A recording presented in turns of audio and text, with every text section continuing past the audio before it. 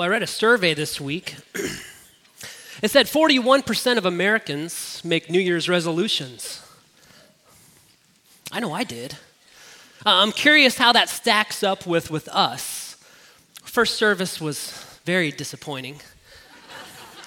Hey, raise your hand. Don't be shy. Raise your hand. Did you make a New Year's resolution this year?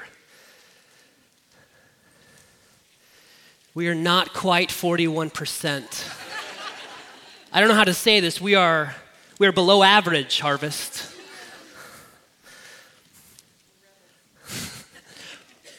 The same survey said of the 41%, only 8% actually keep their resolution.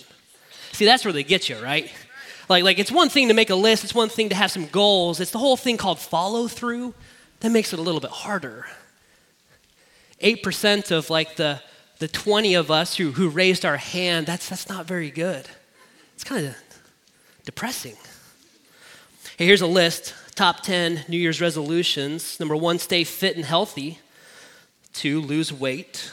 Number 3, enjoy life to the fullest. That sounds nice. Number 4, spend less, save more. Number 5, spend more time with family and friends. And number 6, get organized. Try to do that this week. Number 7, learn something new, like a new hobby. Number 8, volunteer and help others. Number 9, travel more. Number 10, read more. Hey, maybe a couple of us have goals like this for this year, but Harvest, I have something so much better. In fact, I've got 2 things. I have 2 things that are so much better, and it's obvious that many of us need something to do this year. 2 things, and actually 2 promises from Jesus. It's so much better than organizing your closet. Like I did that this week. It's helpful. It's not life-changing. 2 promises, 2 things that you need to be doing this year. Grab your Bible, open up to John 14. John chapter 14. These are 2 things the Lord has been pressing into me. The Lord has been convicting me. I think these 2 things are things that we need to consider today as we enter 2018, 2 weeks in. 2 things that we need to take serious this year. John 14, I'm going to start in verse 12. Here Jesus says, "Truly, truly, I say to you, whoever believes in me will also do the works that I do, and greater works than these will he do, because I am going to the Father." Imagine hearing this from Jesus. You have watched him heal the sick. You have watched him raise the dead. You have seen him bring sight to the blind, make lame people walk. You saw Jesus walk on water in the middle of a raging storm, out in a small boat on the Sea of Galilee. You saw Jesus with 2 words, silence the wind, stop the waves. You've seen his miracles, his teaching. You've seen demons run from him in fear. You saw him feed 5,000 men plus women plus children with some little kid in a sack lunch. And now Jesus, you're telling us that somehow we are going to do greater works than you? If you heard somebody say that, like I am going to do greater works than Jesus, they're nuts, right? You can't take that serious, right? There's no way that you can believe that. But this is what Jesus is telling his disciples. Not just the 12. He's speaking actually to whoever believe. He's speaking to us. Jesus says, "Truly, truly, I say to you." Like, how many trulies do we need before we believe it's true? Like, 1 truly, is that enough? 2 trulies, is that enough? Truly, truly, I say to you, this is red letter. This is Jesus speaking to us. Truly, truly, I say to you, whoever believes in me will also do the works that I do. Like, I get that.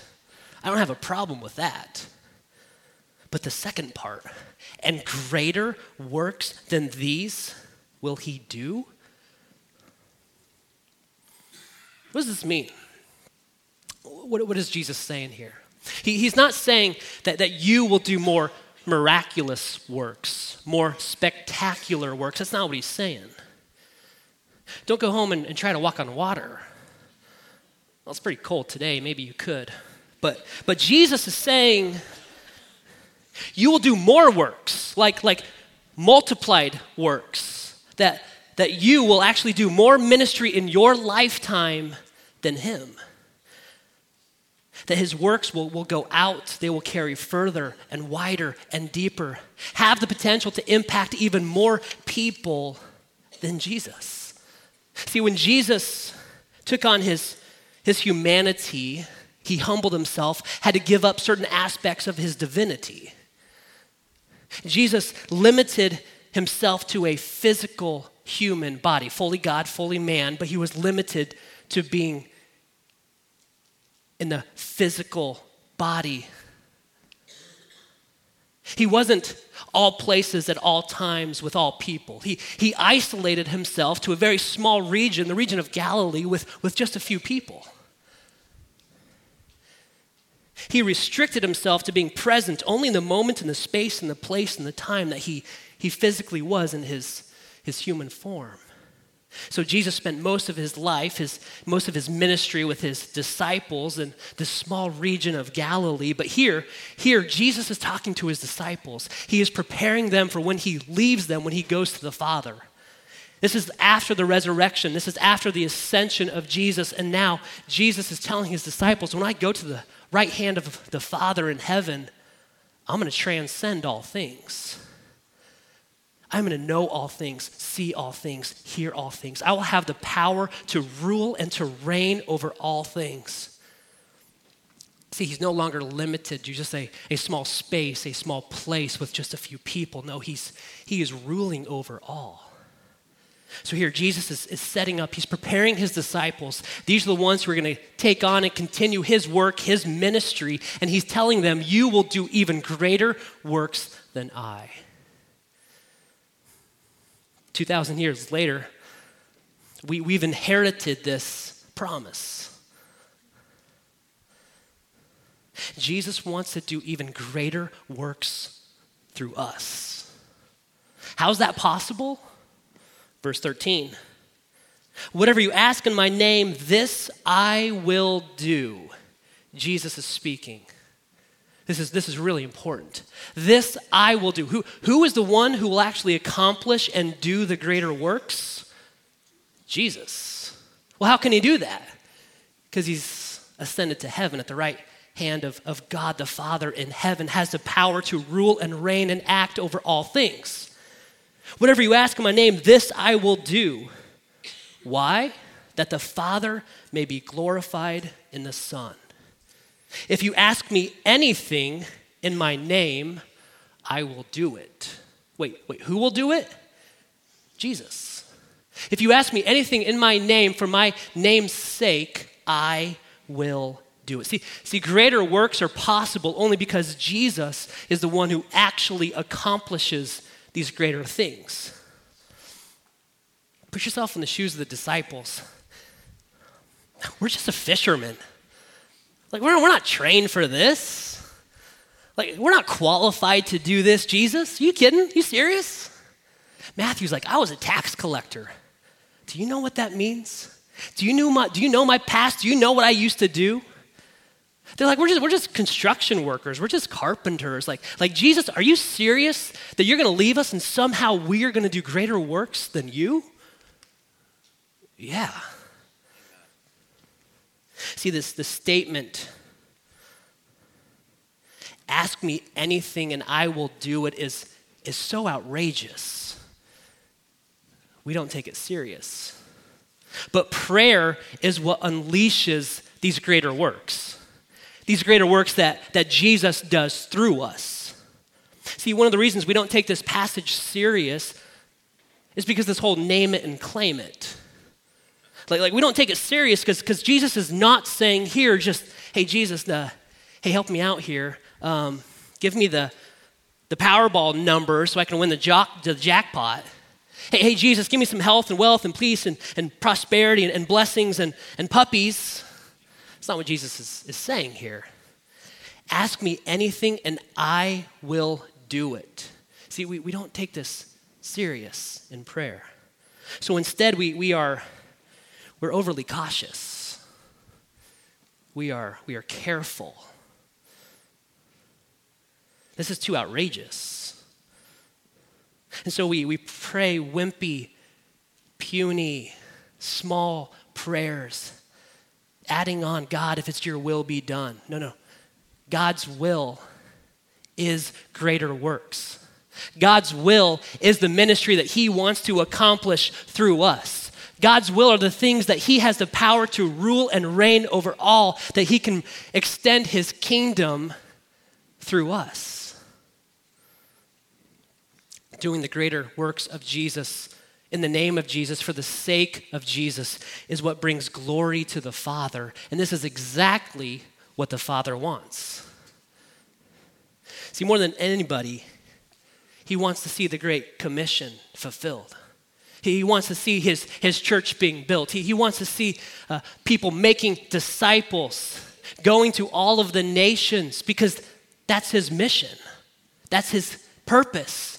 And he knew he couldn't do that himself. Jesus couldn't do that himself. He had to multiply himself through his disciples and through us to accomplish these greater works. That's not our credit. We're just the vessel. We're just the instrument.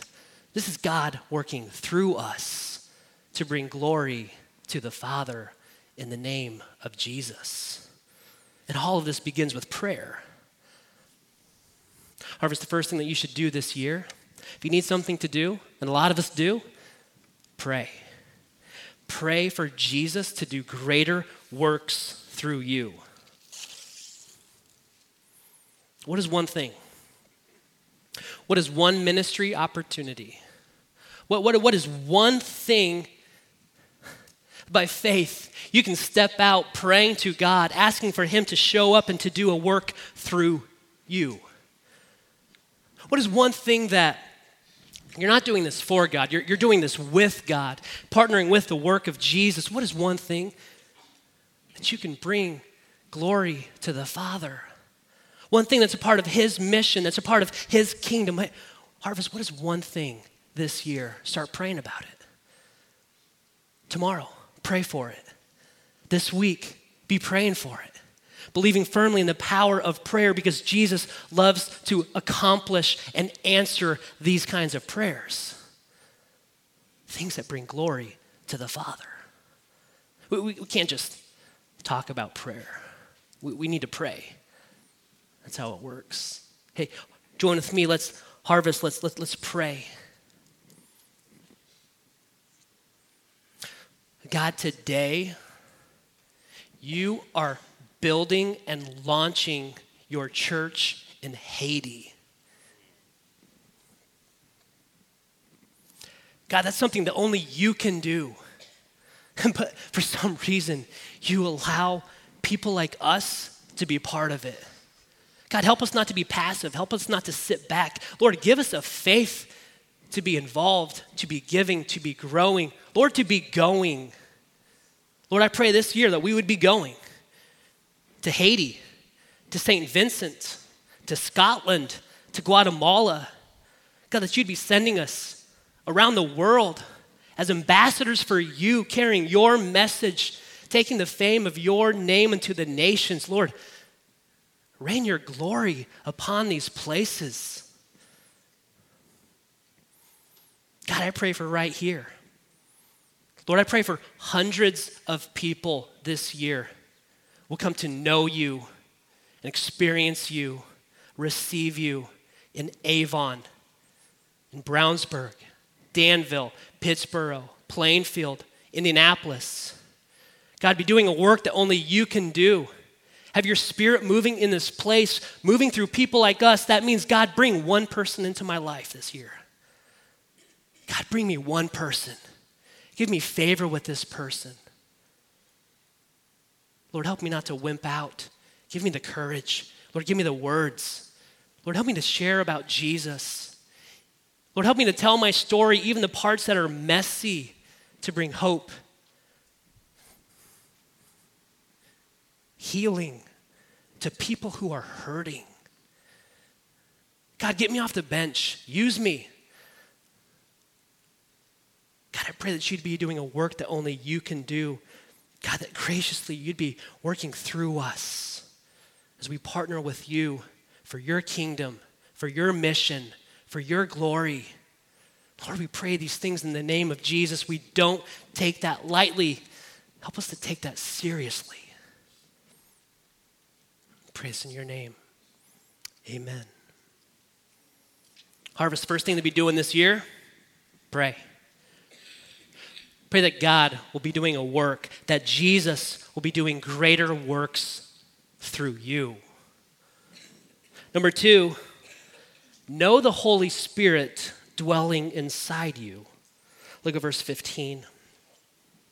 If you love me, you will keep my commandments, and I will ask the Father, and he will give you another helper to be with you forever, even the Spirit of truth, whom the world cannot receive because it neither sees him nor knows him. You know him, for he dwells with you and will be in you. I will not leave you as orphans. I will come to you. One of my goals for this year, 2018, is to complete my pastoral ordination. A big part of that is writing this big paper on what I believe, wrestling with doctrines, taking positions on theology, and then defending it. So back in September, I started writing just a couple hours a week, just when I had time, and page 1 and 2, the doctrine of God, the existence of God, the character of God, the nature, the attributes of God, trying to wrestle with the Trinity, God's plan of redemption and salvation, history. Page 3, the Bible, the authority, the inerrancy, the infallibility of God's word. Page 4, sin and our human condition. Well, God created Adam and Eve, and he freely gave them capacity to choose, and they chose to sin against God. They wanted to be like God. So God banished them from the garden, separating them away from the presence of him. And we have inherited this sin condition. It's been passed down through offspring. Page 5 and 6, the only hope that we have is Jesus. He was born to a virgin, lived a perfect and sinless life, paid the penalty for our sins. It's through his atoning sacrifice, his substitution on the cross. Jesus stood in my place, and it's because of his righteousness I can be reconciled with God. Everything was going really well until I got to page 7. The doctrine of the Holy Spirit. See, I can tell you about God the Father.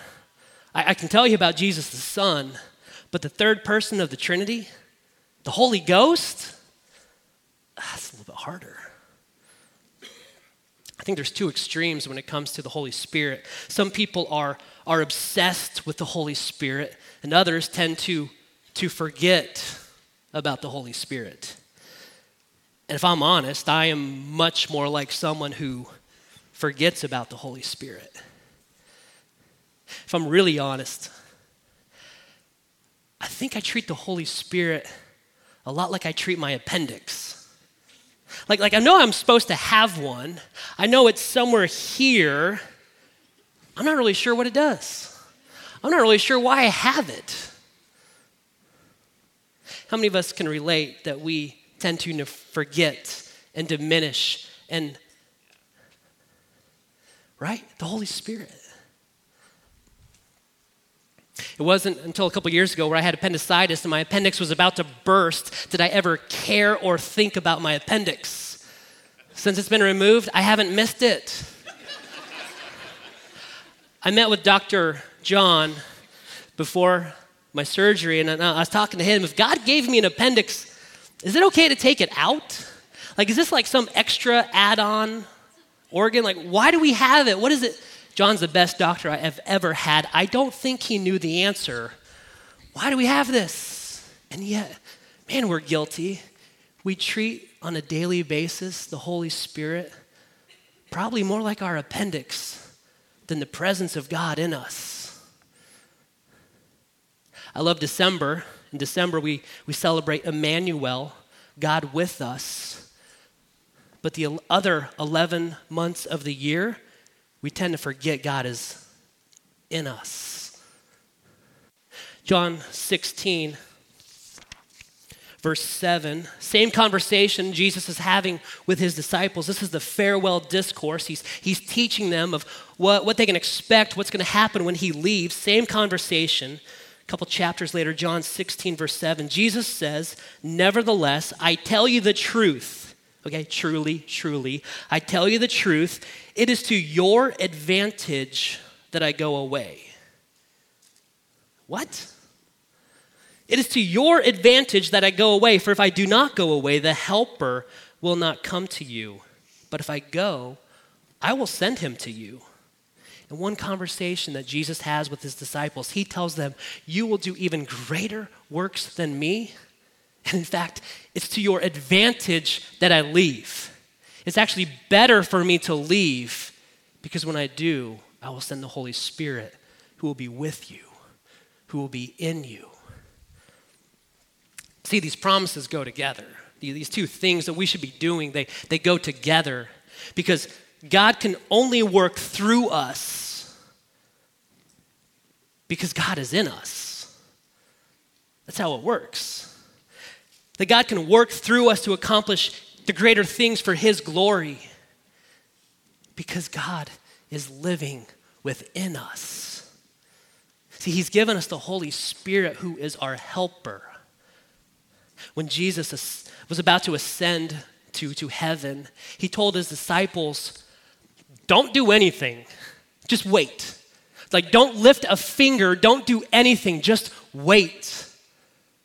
So for 10 days, the disciples waited. They did nothing. 10 days later, the day of Pentecost, Acts says the Holy Spirit came rushing in like a mighty wind, literally like a tornado, like falling on the disciples, filling the disciples, dwelling in the disciples, who then went out with boldness and courage, sharing Jesus, proclaiming the name of him, doing greater works, taking the gospel to the ends of the earth.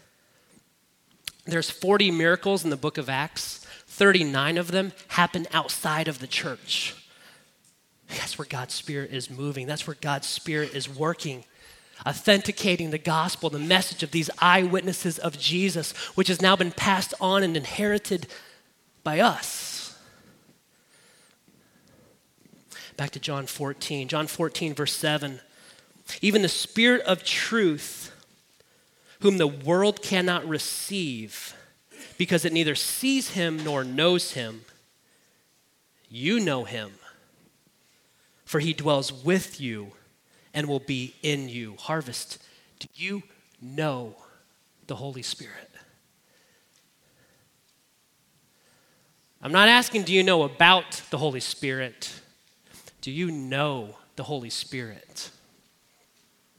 In Greek, there's two words for know. There's the word oida, which means to know facts, to know data, to know information. This is like Wikipedia, like just to know about something. And there's the word gnosko. The word gnosko means to internalize, to know something through your experiences. The same word is used twice in verse 17. Which one do you think it is? That we are to know information about the Holy Spirit or experience the Holy Spirit?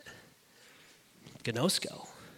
The world cannot see or experience the Holy Spirit, but you experience the Holy Spirit because he dwells with you and will be in you. And right about now, everyone who grew up Baptist is getting a little bit nervous. See, we're open but cautious, but really that just means we're cautious. When I start talking about experiencing the Holy Spirit, we tend to get uncomfortable, maybe even fearful, right?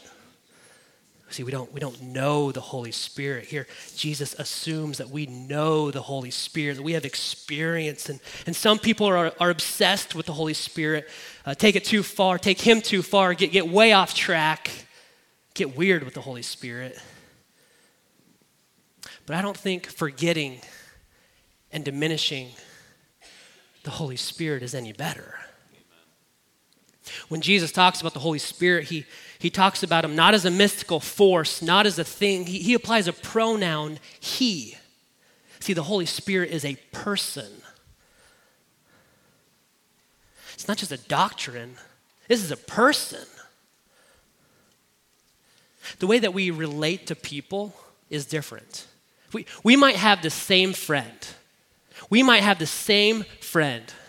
But we might relate to them or experience them or know them differently. And that's okay. What Jesus is talking about here is, do we know him? Have we experienced the Holy Spirit presence in our lives? Isn't it a little bit creepy to have the Holy Spirit like dwelling, living in you, and you don't even know him? Hey, maybe here, 2018, this is a year where you can get to know the Holy Spirit. This is a book that was really helpful for me. It's called Jesus Continued. It's by J.D. Greear. He says, why the Spirit inside you is better than Jesus beside you. It's to our advantage that we have the Holy Spirit. He's got a PhD in systematic theology. He knows what he's talking about, but he writes just so simple, so clear, so accessible. He's fun, he's engaging. He used to be a missionary. Now he's a pastor of one of the fastest growing churches in the U.S., and he's Baptist. But just like me, it's this realization that we have grown up in the church, and I can tell you about God the Father, I can tell you about Jesus the Son, but the Holy Spirit, who is he? What does he do? Very helpful book for me, Jesus Continued. 2 things the Lord has been challenging me this year. Now, I'm praying that we can be taking this home, considering this for our life this year.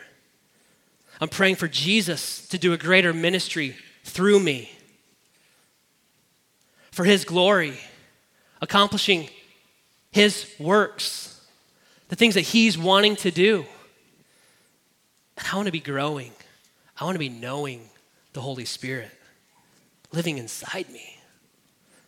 Those are 2 things that I want to take serious this year. Harvest, it's been 28 minutes. My sermon is done, but we're not done. 2 more things. Small groups are starting up next week. Small groups are a core part of who we are as a church. As the pastor of small groups, I'm going to take the next 10 minutes. Let's be honest, I'm going to take the next 15 minutes. Set up small groups for these next 4 months of what you're signing up for, what you can expect, and what we're doing. And 2 things have been happening this year that are really, really cool. The first, we've been growing in compassion to serve others. This fall, all of our small groups went through a study in Jonah, the Jonah in us all, because Jonah is probably the worst missionary ever. Jonah was selfish, self-absorbed. He had his own agenda. He did not have a compassion for others. And so God interrupts his life and tells him to go to Nineveh. So of course, Jonah runs in the complete opposite direction, gets on a boat, heading away from the presence of the Lord. God gets a hold of him, hurls a storm on Jonah. The sailors cast him overboard because the boat was about to break up. And then the Lord rescues Jonah through this great fish that comes up and swallows Jonah. Jonah's now in the fish taxi going back to Nineveh. The Lord spits him out, and he's walking through. He's parading the streets of Nineveh. 8 words. That's his message. In 40 days, Nineveh will be overthrown. I mean, you can just see like the smirk, the smug look on his face. But the people repented. It says from the greatest to the least. They were crying out to the Lord. They were repenting and mourning and believing. Even the cows are wearing sackcloths. Greatest revival in history. And so, of course, Jonah, is exceedingly angry, whining to God, wanting to die. The end of Jonah finishes with him sitting on the hill overlooking the city of Nineveh, just waiting for God to show up and smoke this city. See, Jonah's a confession. Jonah's telling us, because Jonah's in us all, Jonah's telling us, don't be like me. No, instead have your love for God overflow into a love for others. Have compassion on others. Love your neighbor as yourself. So this fall, we challenged all of our small groups to don't be like Jonah. Go do something. Get involved in your neighborhood. Love your neighbors. Do some sort of service opportunity. Here's a list. Here's a list of things that our small groups did this fall. One group built some outdoor steps and a railing onto a trailer home for a single woman. These guys were out working for a couple days in the cold and the rain. I talked to them at church. Man, they all got sick. They were building these, while they were building these steps, the woman received a phone call. There was a crisis in her family. So these guys put down the hammers and go pray with her. You think that's a coincidence? A widow was moved out of her apartment and into a new home. This wasn't IKEA furniture. This is like the oversized, heavy, real wood, like break your back moving furniture up flights of stairs. The guy who organized this, he's a chiropractor. That raises some questions. The small groups, they not only moved this woman, they paid for the U-Haul. There was a van belonging to a single mom who had significant repairs. It was paid in full. Meals were delivered to a neighbor who went through a major surgery. Several small groups got together in the same neighborhood and hosted a block party. So cool. People showed up. They're not wearing their Harvest t-shirts. No, they're coming along, the small group leaders who live in this neighborhood trying to build bridges to their neighbors. Because how many of us live in neighborhoods and don't know our neighbors? That's where it starts. Open the door, have a conversation, eat a hot dog. Multiple small groups did landscaping, did raking leaves, helped with home repairs. One group installed a drop ceiling. Another group ran electrical wire for a single mom. Carloads of groceries were donated to food pantries, passed out to the homeless. One carload of groceries went to a family who just received 4 kids from Child Protective Services. That'll change your week. Warm blankets were collected, given to an officer who handed them out to the homeless. Bags of hats and gloves and clothes were collected for families in need. One small group went around to local businesses in Brownsburg and had the businesses pitch in. And so they created 15 You Are Loved gift baskets, took them to the Brownsburg police officers to take home to their family. And these things were packed with gift cards, 50 deluxe car washes, movie tickets, concessions, coupons to restaurants, bags of chocolate, and then a small group catered in 400 wings from B-Dubs, 10 gallons of drinks. B-Dubs was willing to appreciate the officers. So shouldn't we as a church? One small group had a pizza party, invited families from across the street who were living in a low-income apartment. And this apartment, it's had multiple overdoses on heroin, multiple deaths in the last couple of years. Kids have been pulled out of the homes by CPS. And the small group, they played games. They played yard games with the kids. They hung out with the parents. They just had real conversations. They're helping build bridges with one family who lives next door to the apartments. A pitch-in dinner was provided for residents of a nursing home. Several small groups handed out hundreds of hot dogs on Halloween in multiple neighborhoods. They passed out way too much candy to kids. This is brilliant. I mean, Halloween is the one day of the year where neighbors are actually outside walking around, where neighbors who don't know you will actually walk up to your front door. Another small group provided Thanksgiving dinners for several families in need. One small group bought Christmas gifts and went to the homes of children who have parents in prison. Mountains of shoeboxes were collected, packed, shipped, Operation Christmas Child. Childcare was provided for single moms at Sheltering Wings so the moms could have a night out. I could keep going. The list goes on. Miracles? No.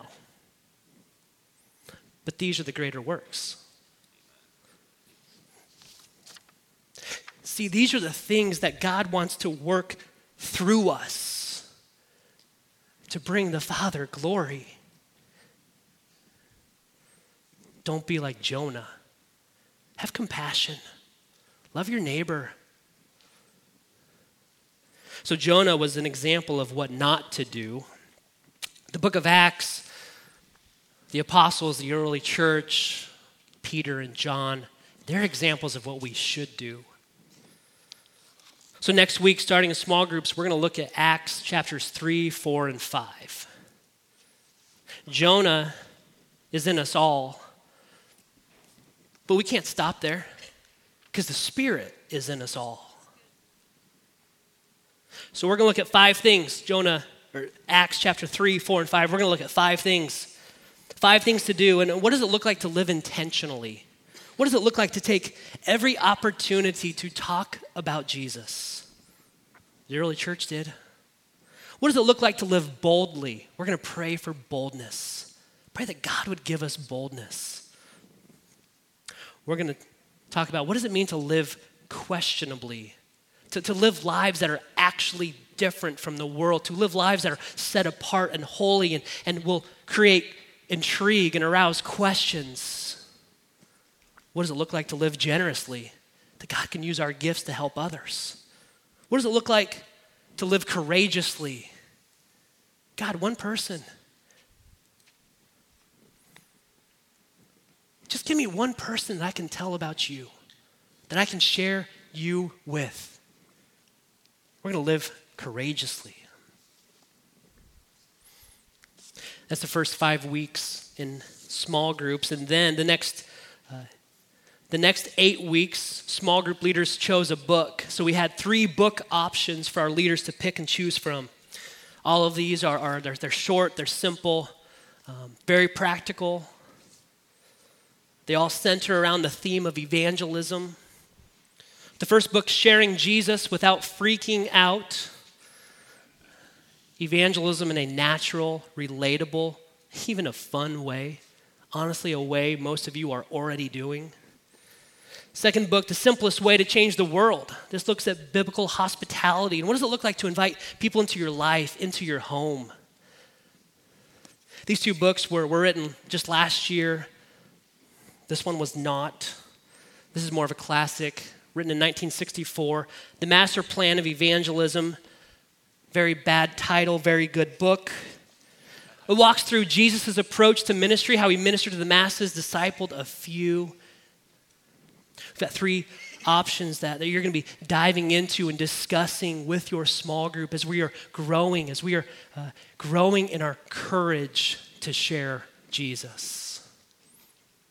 If you're in a small group, I hope this can equip you, gives you some things to take back to your small group next week. If you're not in a small group, why not? Be praying about that this week. Consider maybe joining one. A couple of years ago, I found out I'm actually named after an evangelist. His name is Eric Froman. He's not famous. There's no books about him. Nobody knows him. But he's the man who brought Jesus to my family. Talk about pressure, right? Being named after an evangelist. Eric's the guy who brought Jesus to my great-grandfather, who was a farmer in Colorado. So my great-grandpa is out literally like plowing behind a team of horses, and Eric shows up and he looks him in the eyes and says, "You have been coming to church long enough. It's time to believe in Jesus." I wish I had the courage the boldness. I don't. Lord, grow me. So right there, in the dirt, my grandpa, he gets down on his knees. I mean, that's a picture of repentance. Gets down in the dirt, receives Jesus. That moment changed everything in our family. So my great-grandfather then shares Jesus, passes him on to my grandfather, who by God's grace shares Jesus with my father, who by God's grace passes it on to me. And it came back to one man, Eric Froman. It changed our family. Eric Froman was an immigrant from Sweden. He had a ticket on the Titanic. The week the Titanic sailed, he got sick. So he gave up his ticket. True story. So he knew God's hand of mercy and grace was over him. And so from then on, his life was different. He took every opportunity to share Jesus. I think that's where the courage came from. If Eric didn't get sick, he would have been on the Titanic. The odds are he never would have made it to Colorado. He wouldn't have shared Jesus with my grandfather. Who knows what would have happened with my great-grandfather, my grandfather, my father, and us today. But Ephesians says, before the foundations of the world were set, God chose me. God called me. God elected me. Psalms says that before I was ever knitted together, ever conceived or created my mother's womb, that the Lord knew me. Romans says that God works all things,